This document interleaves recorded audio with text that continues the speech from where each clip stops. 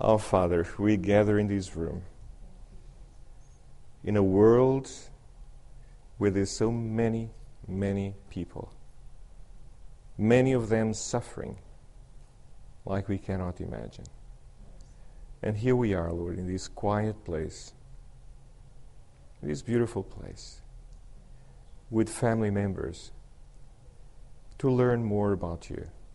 And I pray that it may be you talking this morning. That it won't be our thoughts, but just, Lord, that let us sit at your feet. And may your Spirit speak to each person this morning, including my heart, Lord. And may we leave this place refreshed, but more than that, closer to you. We pray in the name of Jesus. Amen.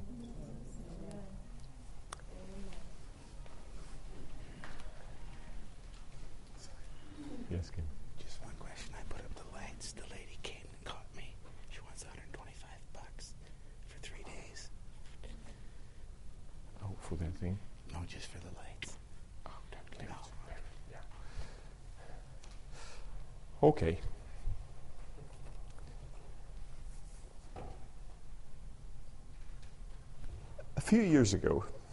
Quite a few years ago,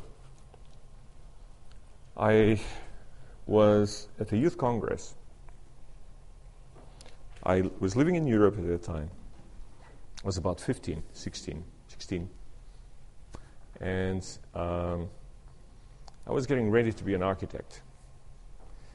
I loved art and beautiful buildings and all of that. And I was watching some slides on a mission spotlight or something like that at that youth congress. And suddenly it was as if I was alone in that room where there were probably about 1,000 people. And I did not hear any voice, but it was just an inner conviction. What are you doing when there are so many people in need of, I didn't even place words there, in need. So at that moment, I had a conviction that I needed to switch courses, and which I did. I went home and I said, Mom, Dad, my grades were good. So I told them, look, I'm quitting that, and I want to be a missionary.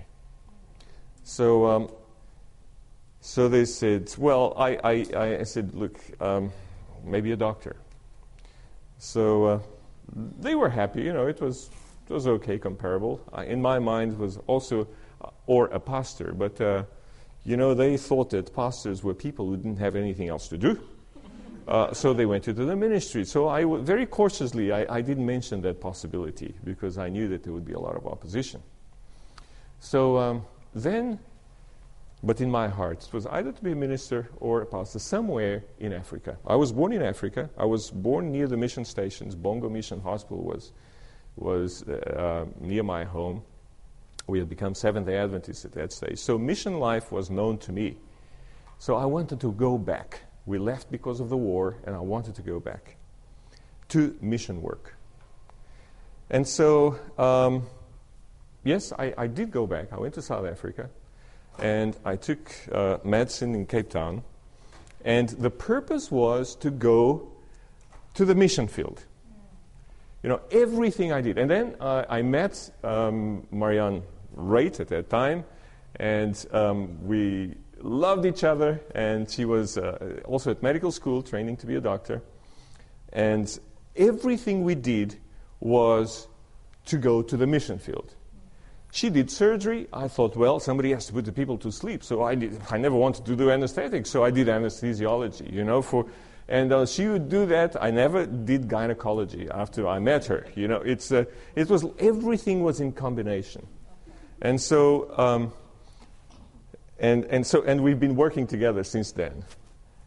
And then there was a call that came from the South African Union, and they said, look, we need to start medical work with a tribe of northern Namibia called the Himba. Now, if you want to see some interesting people, go to Google and just place the Himba, H-I-M-B-A. Some of you probably received the AFM magazine, and there's a project in Namibia with Pam and Gideon Peterson. So that's the project we got involved with. So, and we went there. Now, just a description of the people who are not naked, but for our standards, they are. You know, they don't wear almost anything. Some skins and coverings. Yes, they otherwise just open. Okay, and live in little huts. In our standards, they live very poorly.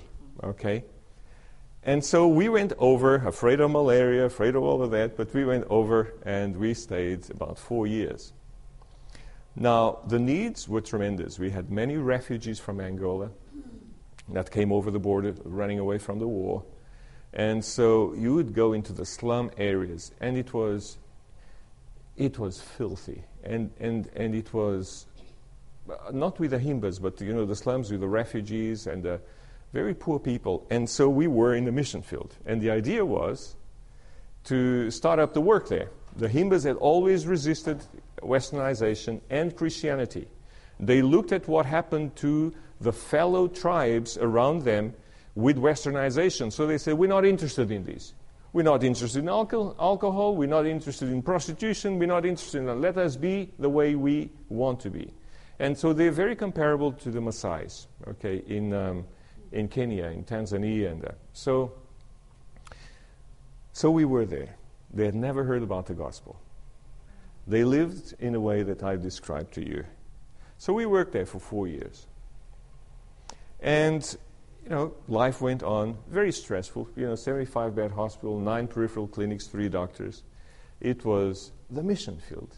And some of you probably have been to the mission field and know what I'm talking about, either on a long term or on a short term. You know, some of you have had that experience. We were there, and I believe the Lord used our hands and our hearts, our inefficiency and our mistakes to bring hope to the people. And the project is there. AFM has taken over that project, and it's a good project to support because those are our very, very close friends.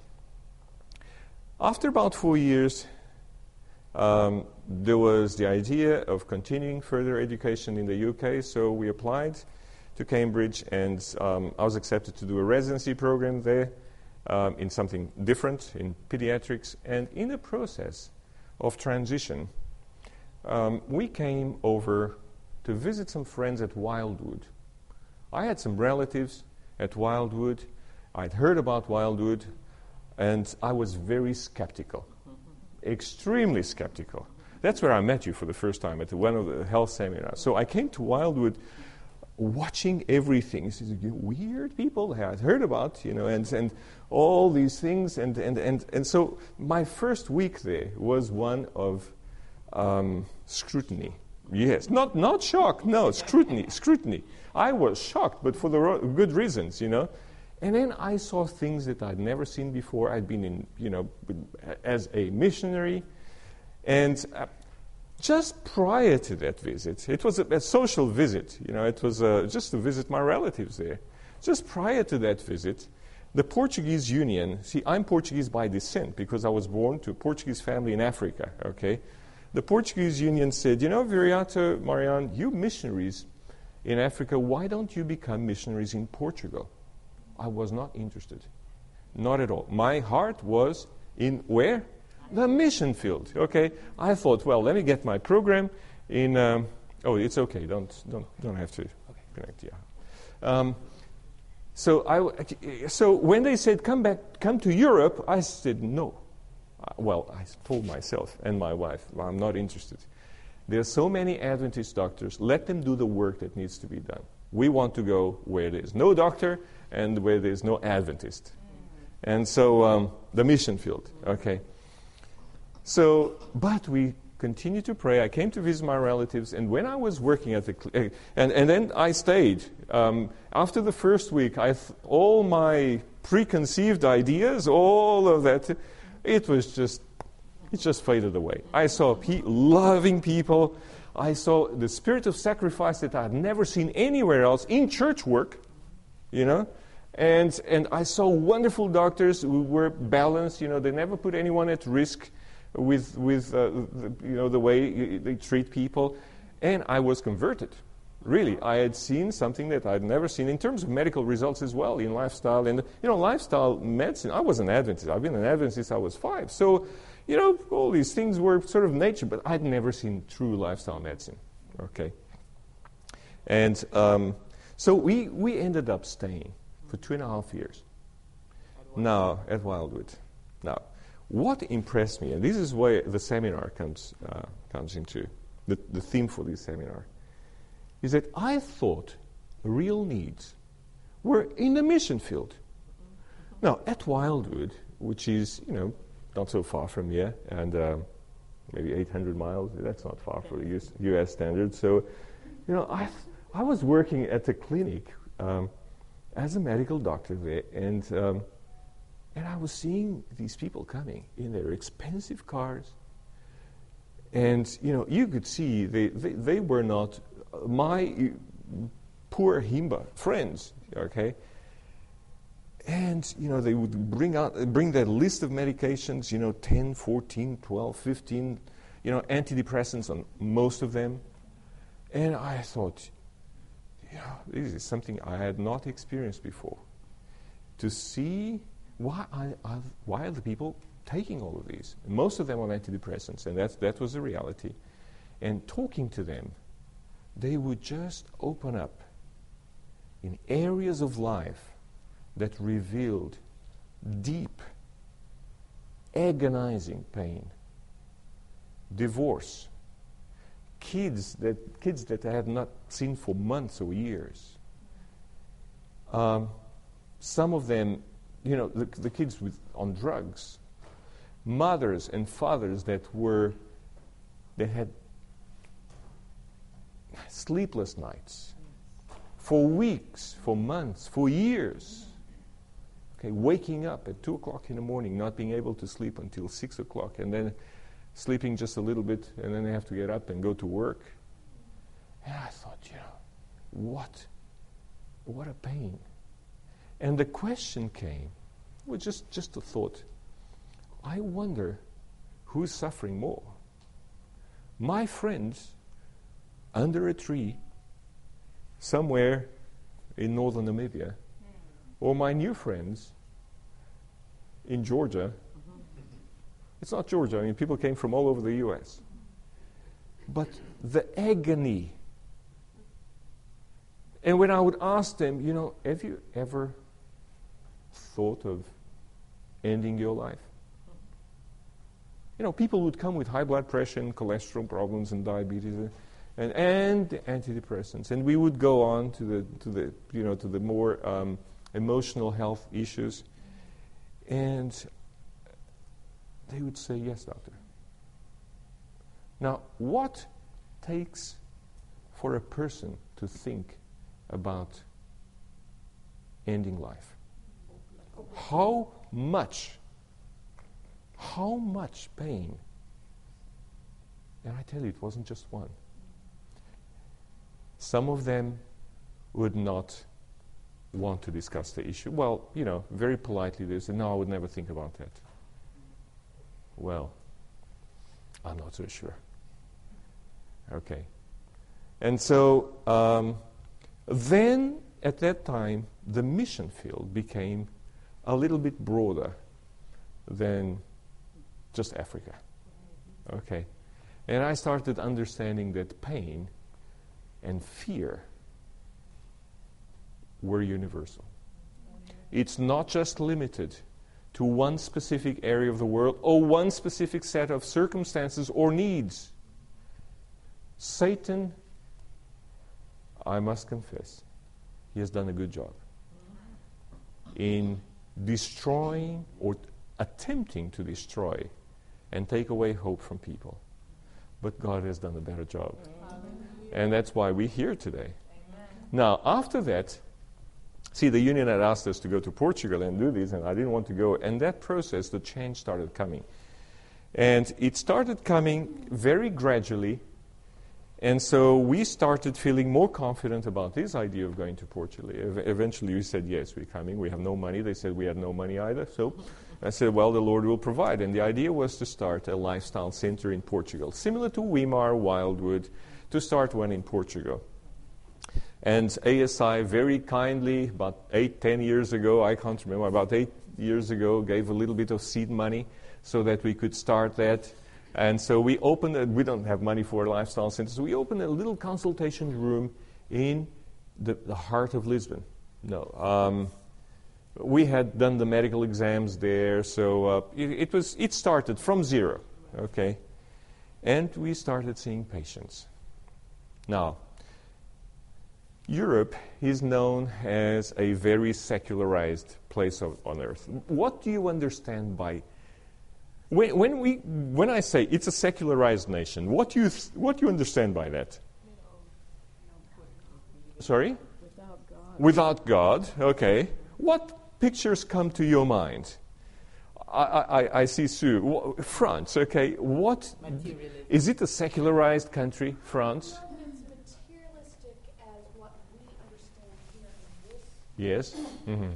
But I believe that there is a codependency on believing the philosophers, believing what history has been able to create. Mm-hmm. And that is, in a way, the Enlightenment that was a rebellion Against something. falseness of the Roman Catholic dominion that had permeated throughout that kingdom.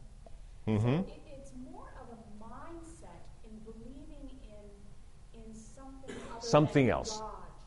Something other than God. I'll take some of those words and we'll elaborate on them. Now, when we talk about secularism, most people think, this is a godless place. Okay, it's religion, or people don't think about religion. They think spirituality is not part of this. Okay, now I was in for a surprise, and that's why we're here today. See, I started seeing patients, mingling with the people, and God had other plans. We are now building the lifestyle center slowly as the funds come in, and so we're building. But God had other plans for these 5 years, the first 5 years.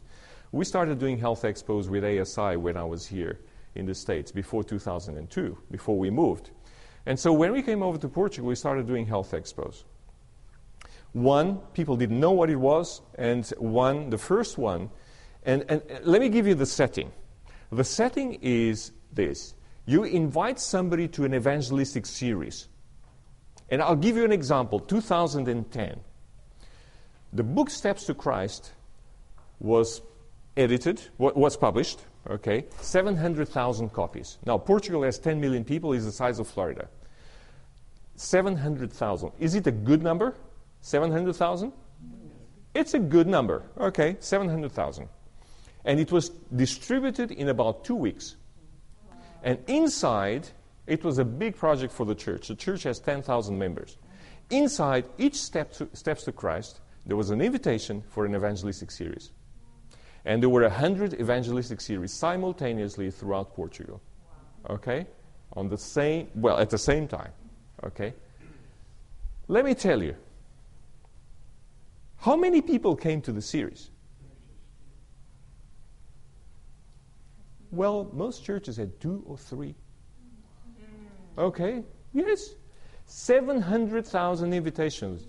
Okay, maybe not all the books were distributed. Let's say 600,000. It's a good number. It's a good number. What's the percentage of people in the U.S. that come with 600,000 flyers? Okay? Pastor Finley's not here, so but you would know. Okay, he knows precisely. But it's not many. There, it's probably even less. People do not come. You go door to door, what's the response? Most people don't even open. Okay? You want to start a religious conversation? What do people say? It's a secularized place. And we go away feeling, people are not interested. They're bad people. Satan has controlled them. Well, it may not be so. In fact, it isn't. We started seeing doing these health expos. The first one, people were saying, wow, it doesn't work. The first one, 650 people came for health. Okay? And what did they come to do? Cholesterol, simple things that they can have done 2, 3, 4 times a year. Every week if they want. And it costs them almost nothing. It's socialized medicine like in Canada. Okay? And people ask, people don't come. They said they don't come. Well, 650 in a place that had a little church with one nurse only. The following year, that was 2003, we did 5 health expos. Well, we don't need to see the pictures. You see crowds everywhere. So, in one health expo just outside Lisbon, it was 2,800 people in a few days. Another one in the north was 1,500 people. And so on. And people couldn't believe. People in the church could not believe these. Okay. And now comes the very interesting part, is that as they go through a health expo, and you've seen the health expos, I'm a great promoter of health expos. As you go through a health expo, you spend maybe 2 hours or 3 going through all the booths, taking all your little things, okay, cholesterol, and you come to the end to a doctor or a nurse or a nutritionist for some counseling. Now, they can get all of these, well, partially, at their family doctor. But they come and they sit down. And the typical story is this. You see, there's high blood pressure. Most people have high blood pressure because, for whatever reason. Now, you start talking to them. I see your blood pressure is high. Do you know about salt? Oh, yes, doctor. I eat very little salt. Do you know about fat? Oh, yeah. No, we really cut down on fat. And you go on, and everything is okay, And then you come to, what about anxiety? Yeah, doctor. I think that's the one. And some of them, they start crying at that point. And they say, I really cannot take it any longer. Because of whatever. My husband has left me, or he's got somebody else, or my child, or whatever. Or I just fight continually at home. And they start talking about that. And you are in. You're there where it hurts the most. And maybe 5-10 minutes later you ask this person, how does faith help you? Are you a believer? The immediate response is, oh, doctor, I'm a Catholic, or I'm a Lutheran, but I am not a practicing one. Or that is the traditional answer. And I tell them, look, I didn't ask you to which church you belong. I'm asking, deep inside, do you believe there is a God? Now, secularized Europe, that's Portugal, France, Spain, Germany, Sweden, we've done this everywhere. I have not heard one person that said no. Oh, okay. They said, yes, okay. I have not heard one saying, no, I don't believe in anything. They say sometimes, I believe there must be something. There must be somebody, but, I don't understand. They often say, I don't understand certain issues about wars and famines and, why are the innocent suffering? And so on. That's what people talk about. And let me tell you something. Even knowing the great controversy, some of these issues, I don't understand them myself. I have to say, Lord, you know what's happening. I don't understand why these happen. But I know there's a great controversy. And so what happens, and people hear and they read on the news about, all the scandals. They go to the churches and they see the pomp and all of that. And these people stop going to church.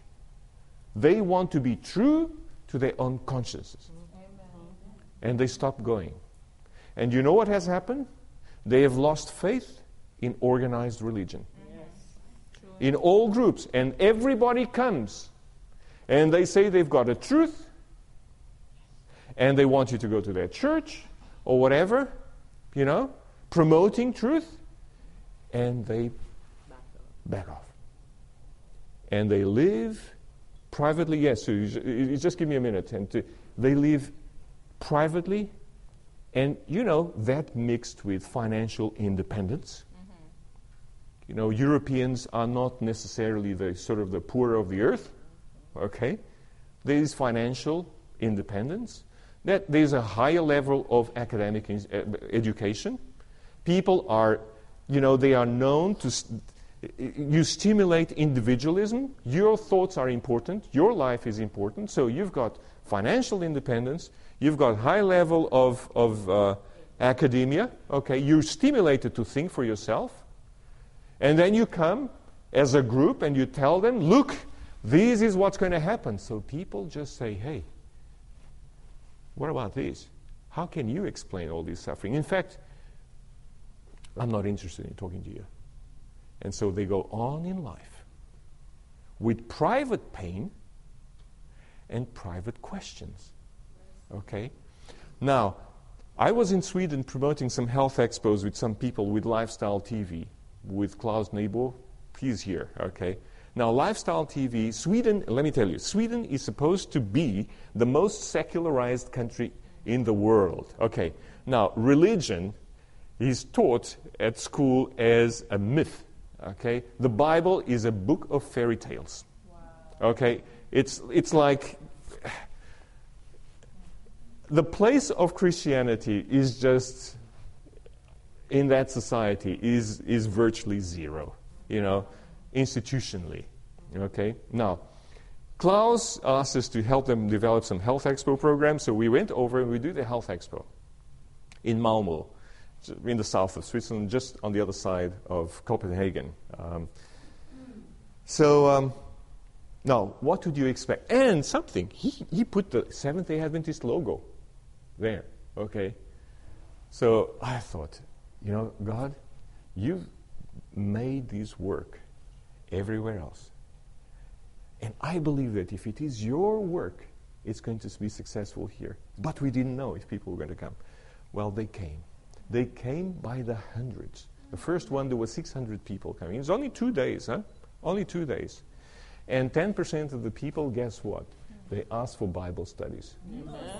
Now, in Sweden, and 80% of those who attended were young people in their late teens and in their 20s. Now, how can you explain this?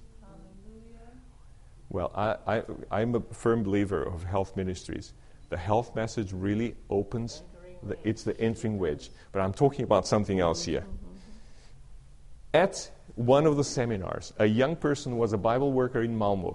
He had been knocking on doors, okay, in Sweden, knocking on doors. But he got some reasonable response, and he said from the pulpit, I want to tell you that I have not found one atheist. In Sweden. And his response matched my experience, in which people tell you that they believe there is somebody, okay? But they don't go to church. About 3 to 6% of people go to church in Sweden. Now, just to emphasize this point, last year, about a year ago, I was driving. We were preparing a big global conference with the General Conference in Geneva, and health ministries. And just a few days, I had a lot of work to do, so I was driving to the shopping mall to get some cell phones for the conference, and I come to an accident. It just had happened. And I felt I needed to, in Europe, when you see an accident, the most likely thing is that you find 1 or 2 ambulances next to the person already. I mean, it's so quick, the response. But at that time, it just happened. And I didn't know I actually turned around to go the other way because I thought the ambulances would be there. There were many cars in front of mine. But there was a very strong conviction to stop and go. And as I went, I saw a man lying on the road with a big motorbike and so on. I approached the people. There was a nurse she identified herself as a nurse and says, well, he's dead. So to cut a long story short, the man was not dead. I felt the pulses, there were no pulses except for the carotid pulse at about 20 per minute. So he was about to die, any second that part. But we resuscitated him, well, God did. And the man survived, and he went to the hospital and so on. But he was paralyzed. He had a motorbike accident, often produce that, that sort of result. So he was paralyzed, and from neck down.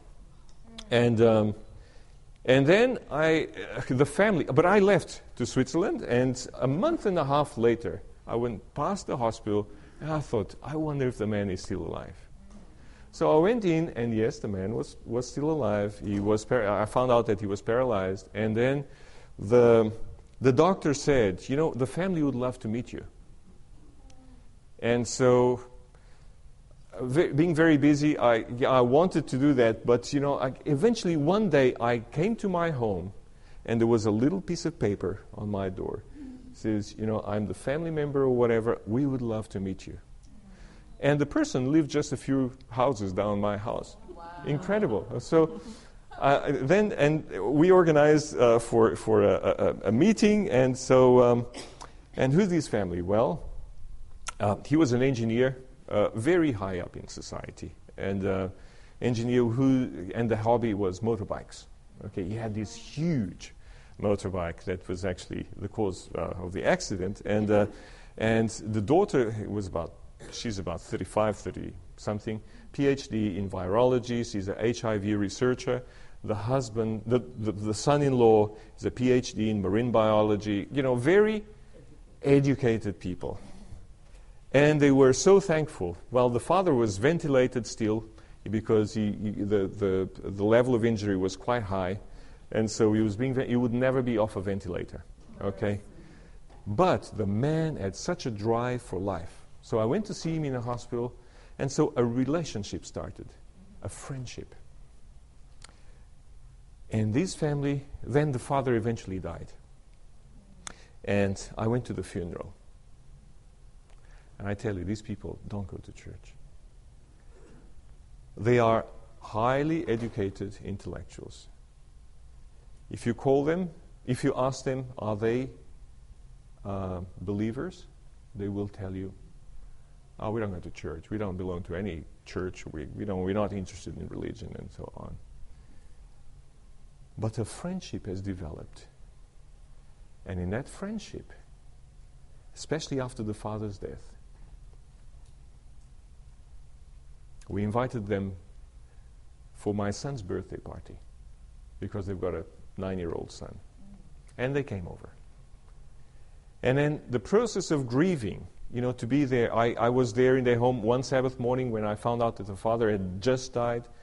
They lived just next to the church, and I dropped the people, my family at church, and I went to visit them. The death had just happened about an hour before. The questions, why? The issues of believing coming in, all of these, and to be there just to comfort, just to be there. Many times you don't say anything. Why did the man die? It was a silly death. It was the result of they were doing a colostomy, and there was peritonitis because it just leaked it a little bit inside. It had nothing to do with the accident, okay? And all these issues, the friendship that started. This past Sunday, they invited us to come to their summer home. Beautiful home, right by the river. And I was walking with a widow. A year has gone by. And we were walking together along the river. And she was saying, I just don't understand why that happened. And she said, but maybe one day we will. Maybe one day we will. They know I'm a Seventh-day Adventist. They know I'm a vegetarian. They invited us to their home. They prepared a beautiful vegetarian meal. We've invited them to our home. And the closeness I could tell you story after story. Now, I've realized that I was first wrong about my perception of mission field. Second, I was wrong about my perception of people's spirituality or lack of it. Today, I believe everyone is spiritual. And Europe is a highly spiritual place, just like all others. Just like all others. But it is an irreligious place.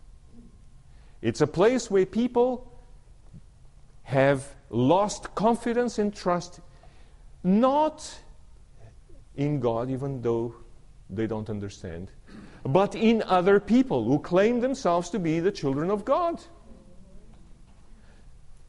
There's a verse in, I forget where it is now, where Paul says that basically you have caused the people to sin in not believing because of the way you led your lives. And that is exactly what's happened.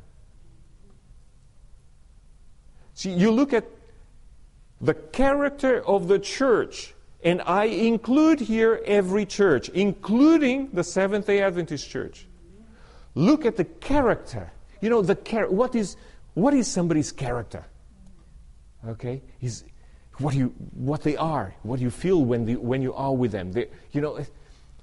And the character of the Christian church many times has been very different from the character of Christ.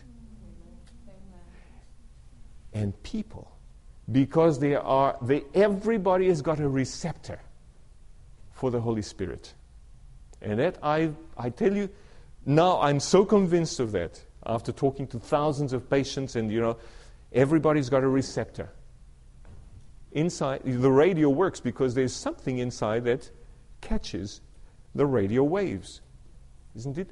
Everybody's got that receptor for the Holy Spirit. When they look at these, they think, I don't want this. Okay.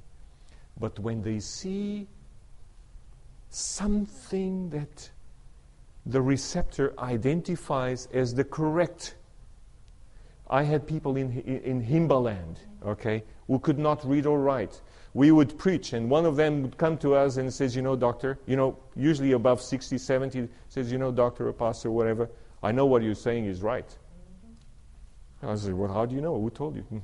I know it. I have known that for years. I have known that. Why? Because the receptor, and you read Romans 2.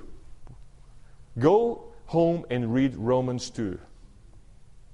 Okay? The receptor is there. But these receptor also, what's the work of the Holy Spirit? It helps us to discern between what? Yes. Why do some people have receptors and others not?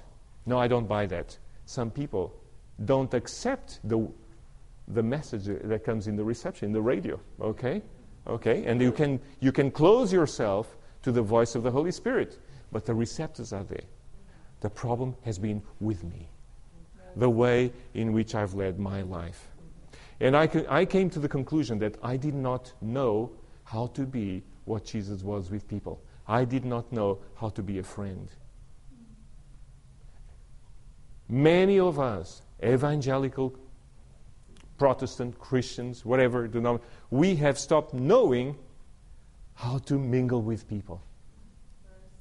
When we sit with somebody, just a new friend, whatever, what do we think about immediately? I need to talk to them about the Sabbath. Huh?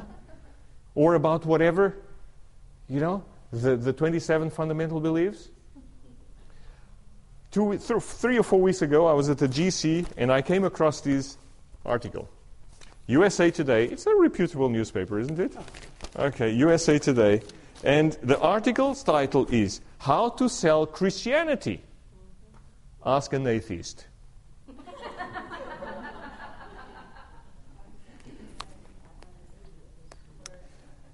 It caught my attention.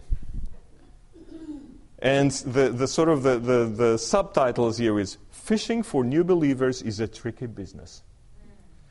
One evangelical found that his in-your-face approach may have been driving off potential believers instead of reeling them in. That's when he decided to enlist a man who didn't believe a word of it. The result, no sales pitch at all. And there is something here that says, basically the idea is, just be yourself. Amen. Just be interested in people. And it says here, call it promotion by non-promotion, evangelism by attraction, goodwill mongering, or letting one's life speak for itself. But this is what will best represent the faith among the merry Americans who do not share the evangelical faith. Henderson and his fellow travelers are right in urging would-be evangelists simply to get to know people, become their friends, and let the spiritual chips fall where they may. Christ method. Sister, I was going to get there. Exactly. Christ's method. You know what I've realized with my patients? Sometimes in my consultations, at the end of the consultation, I tell them, and these are non-Adventists, people who have had, one lady, I just sidetrack here, one lady came to me and, she was depressed, high blood, all the problems, and she was about 60, 55, 60. 2 weeks into her marriage, she found out that the husband was sleeping around with somebody else. 2 weeks, 35 years or 40 years before. She lived through that together with that man. 40 years. Okay. And she told me, she was not an Adventist, she told me of the way how God helped her. At the end of the consultations, many times I tell them, you came here for a consultation.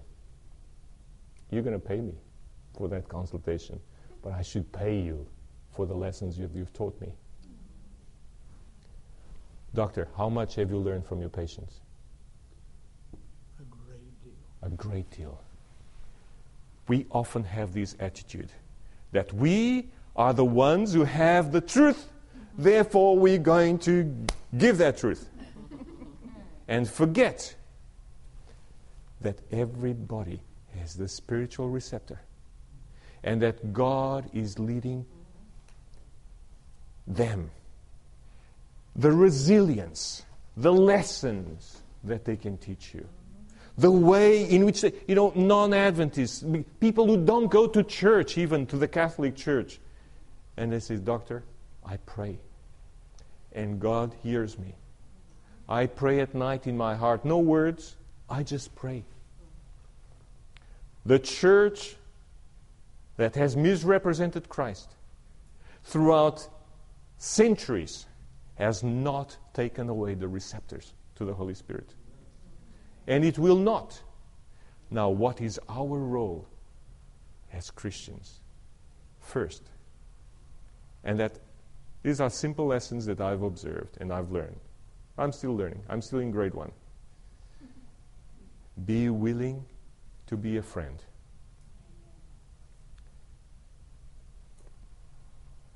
We say amen. I say amen. But I tell you, I feel it's an area that we don't know much about. Go with people shopping. Invite them to your home. Without the intention of inviting them to your Bible study the following week. No, just be a friend. Second, be willing to learn. To learn. They can teach you much. Get down to earth. Jesus mingled with people.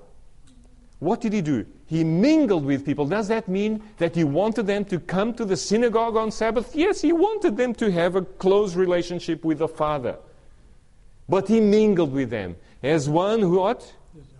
Desired their good. He mingled. He was just there. It's such a simple lesson. I didn't know where to start to prepare this seminar. It's so simple. Just be there. I spent the whole afternoon with that family. We went for a walk along the river, You know, the kids played. They loved. You know, we've got sons of the same age. No one else could have an access to that family like the one I have now.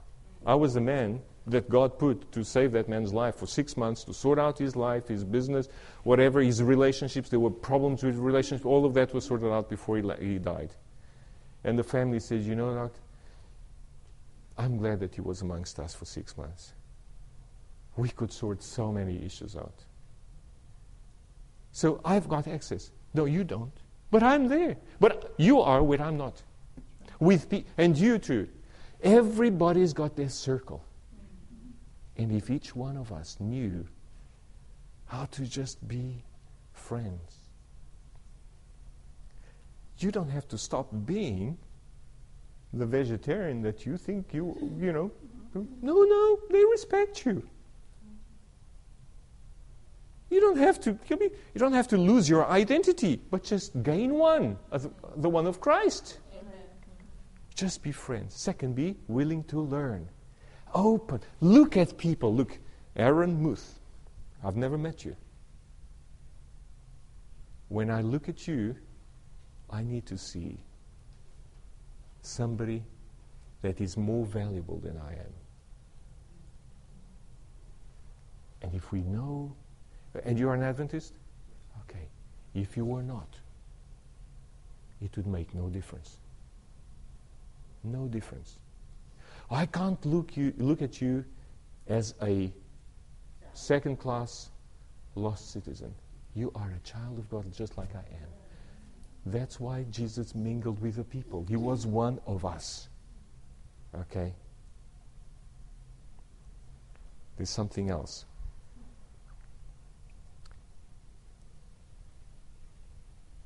We need to continue, or to start perhaps, addressing the issues of our own faith.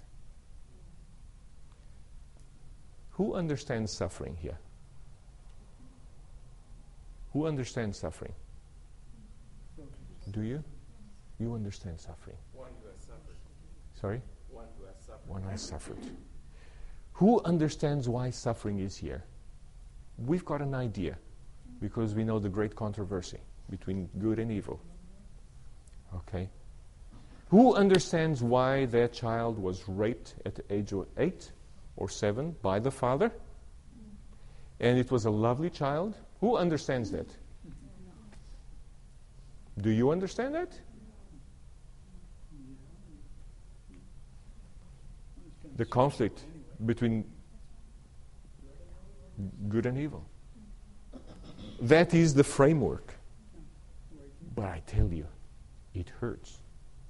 And sometimes we have to say to that mother or to that father, you know, I believe there's a conflict, and I believe there are things going on that I don't understand. It's painful. I don't understand why that happened to that specific girl. In other words, be yourself in your lack of understanding. Accept the fact that you don't know everything. Be human with the human beings. If you sense that there is an area that faith only keeps you where you are, admit that. Sometimes our explanations do more damage than good. Come to the point where you say, well, there are many things I don't understand, but when I look at Jesus, and you can share that with your friends, when I look at Jesus, at His sacrifice for me, and for all of us, and He had no sin, then I begin to understand. But I still don't understand many things. In other words, expose yourself. Be willing to learn and to expose. In other words, be like, and you know what this does? According to this little article, I'm not basing anything on this, but it's just interesting that it came. It says people feel close to you. See? People feel that you are with them. And then at that point you said, but there must be hope. And I believe, and you can share with people openly, without Bible punching, but just from heart to heart. You know what? You can talk like that to atheists. There was a man who wrote a book, we can go on and on. Hey, we can go on and on. There was a man who wrote a book about 3 months, last year. It was a Nobel Prize of Literature. It was a Portuguese writer. His name was Saramago. And he wrote a book about Cain. It's called Cain. Okay? And he's a man that writes, he's like Voltaire, and he's like one of these atheists.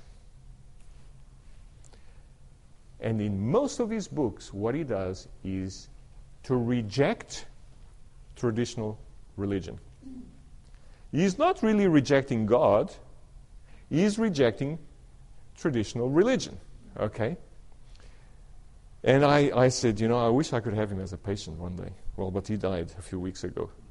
But because I wanted to talk to him one-to-one. And I'm almost sure what that man was a rebellious man against traditional religion and not against God. And that's the experience in secularized nations. You go to the U.S., it's the same thing. You go to the two coasts, you leave the Bible Belt.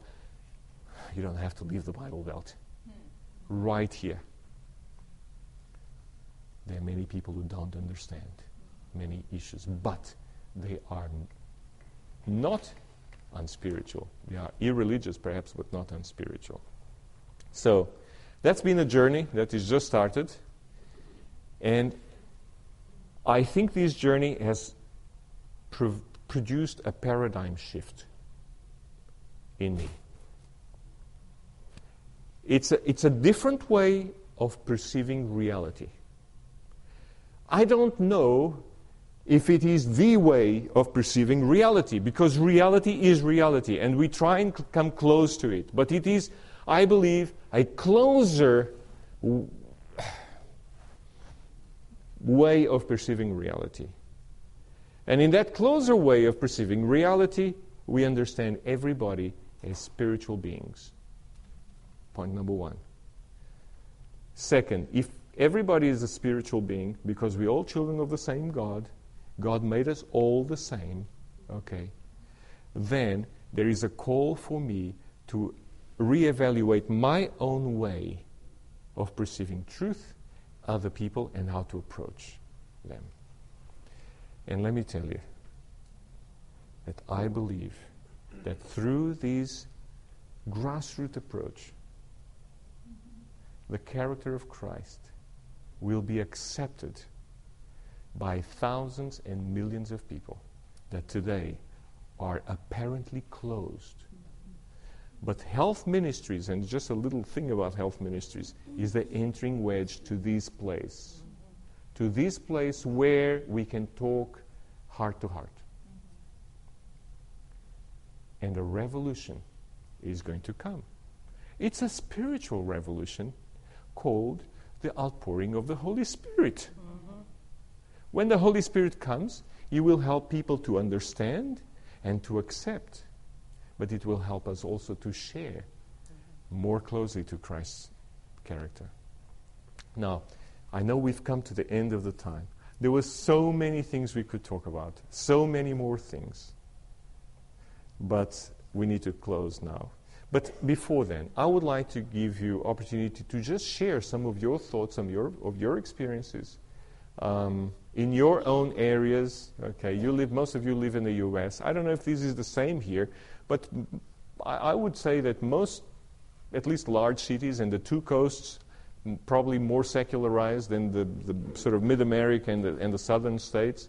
But my observation is that is applicable everywhere, really. Okay, and so, yes? I just got an email a couple of days ago. I spent about 7 weeks ago, I spent a day with a realtor up in northern Idaho. I was looking for some remote property. Never met this guy before. I spent the whole day with him. He's a Christian. We've pretty much talked about stuff, just the two of us, all day long. I kind of connected with him. He made a comment at the end. He said, "This has been one of the most amazing days of my life." He just sent this email to me. I have it right now. It says, he went around some property, talked about it, and he goes, "And just a side note, I'm a physician also. You know that the most important thing some patients say is on the way out the door." Yeah. Foot, yeah. He said, "Just a little note." This is clear at the end of his email. Just a little note. "I'm probably going to start observing the Sabbath." Wow. He says, Amen. "Based upon my searching, I think we are missing the boat. Wow. I'm going to do some more research." I didn't even give him a study on the Sabbath. I don't know where he got that information. We just talked. We just connected. That's You all know, we did. there is a little island just that belongs to Portugal called Madeira. Okay? Beautiful island. And the most recent census, there are about 300 Adventists in that island. 300 only, okay? And thousands of other people, okay? 300 Adventists. They did a census. In a census, do you know how many people claim to be Seventh Adventists? About 12,000. Okay, 300 come to church. Why? Well, we could try and imagine. But one thing that I've observed is that many people, many people, Sabbath is not a problem. They accept it. You know, the state of the dead, all that, you ask them. They're not coming to church. They left the church. Those are not issues. It's either some personal sin, some problem with that they cannot, they just feel unworthy to come to a church because they're trying to cope with something in their lives, or the message has not been given in a platter of love. See? And this is what people are looking in secularized nations for: integrity. Okay? You mix with young people in the pubs in the UK, you go there, and are these drunks, they completely... But you know what they're looking for in somebody? Integrity, honesty. And when they see all these groups and, the money laundering and all the pomp, and the churches and the houses and the offices and all of that, and they look at this and no, this is not in line with what I read in the life of Jesus. So they say, there's no truth here. Or they say, there might be truth, but there's no character. Okay, so they move off. What people are looking, and they probably saw that in you, was somebody who could sit with them, and just be yourself. And they could sense, and people sense when there is an integrous person around. Somebody that, really does what they are saying. And you sense, and you are attracted by that. Mother Teresa of Calcutta, controversial person. Some people said she was I'm not going to go into that. When you think of Mother Teresa of Calcutta, what do you think about? Love. And, do you think about her spiritualistic views of life? She believed in life after death. Do you believe, do you think about that immediately? No. You think of somebody who really cared for that person, and what did she do? She gave up everything in her life to do what? Who care? And young people around the world were attracted by that. And they joined the movement. Willing to sacrifice a companion for life. They've become nuns in the order of whatever order, that was it. It takes a lot of guts to do that. It's because you see what? Integrity. Now, when they find out that it wasn't, that there are problems in the chicken coop, and they all fight and things like that, then, then the thing also, but integrity. People are looking for that. Be around people as a friend, like you were. Be yourself. Follow the character of Jesus. Reevaluate your beliefs. And just be there. Be there. Just like Jesus was there, mingling with the people. Other comments? Yes, Connor. I really appreciate that you have carefully defined this idea of friendship evangelism as true friendship. I know this started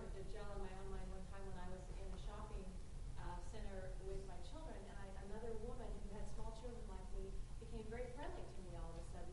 I thought, oh, she sees something. We started talking in the aisles. We kept passing in the aisles with our small children. I thought she's really being friendly. And then as I went to check out, she suddenly came up and she'd been kind of following me up and down the aisles. And she ran up to me and handed me a flyer for something for her, something that was being held at her church, and marched away like, oh, I accomplished it. I did it. And I had never been on the receiving end of that before. I had, done things like that. I've never been on the other end.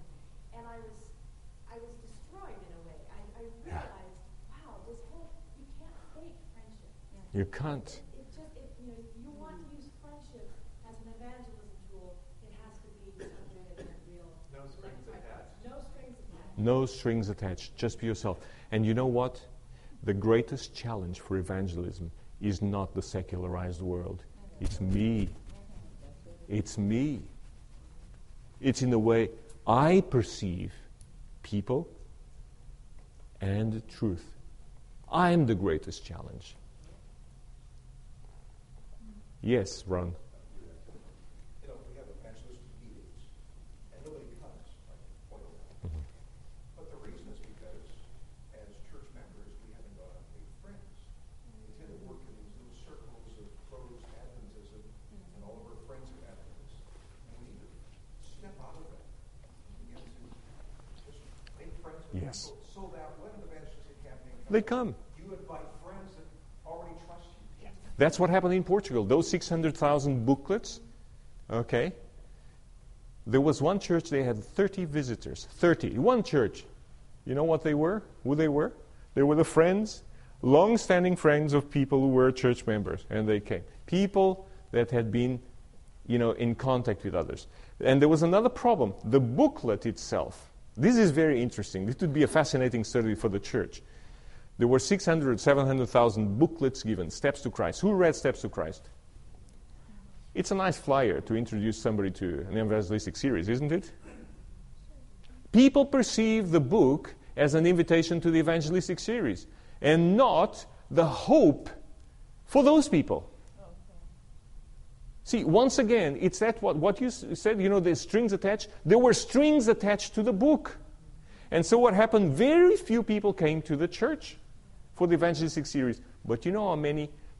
More than 100 phone calls from people about the book. The book. And before the book was distributed, I felt very uneasy about this distribution because I felt that church members were, the pastors were putting the hope on the book to be an invitation to the evangelistic series. And they were not putting the value of the book in the hope it carries to people. It's the book. It's the message in the book. And the phone calls came from people everywhere. You said, are you the Adventist church? I just want to tell you my story. I got this book somewhere, on a train or whatever, somebody dropped, and I read this, and I tell you, I found hope in this book. That is what the book carried. And if we look at it that way, that was a success. And there are many thousands of people now, perhaps with more hope. Perhaps praying in their silence in their home, in the middle of their infidelity, of their marriage or whatever, probably found some hope. But they didn't come to the evangelistic series. And so we call it a secularized nation. No, come on. We are blind. So we are the greatest challenge to evangelism. Not because we're not involved in evangelistic campaigns, but because our own characters perceive things in a different way. This media was produced by Audioverse for ASI, Adventist Layman's Services and Industries. If you would like to learn more about ASI, please visit www.asiministries.org. Or if you would like to listen to more free online sermons, please visit www.audioverse.org.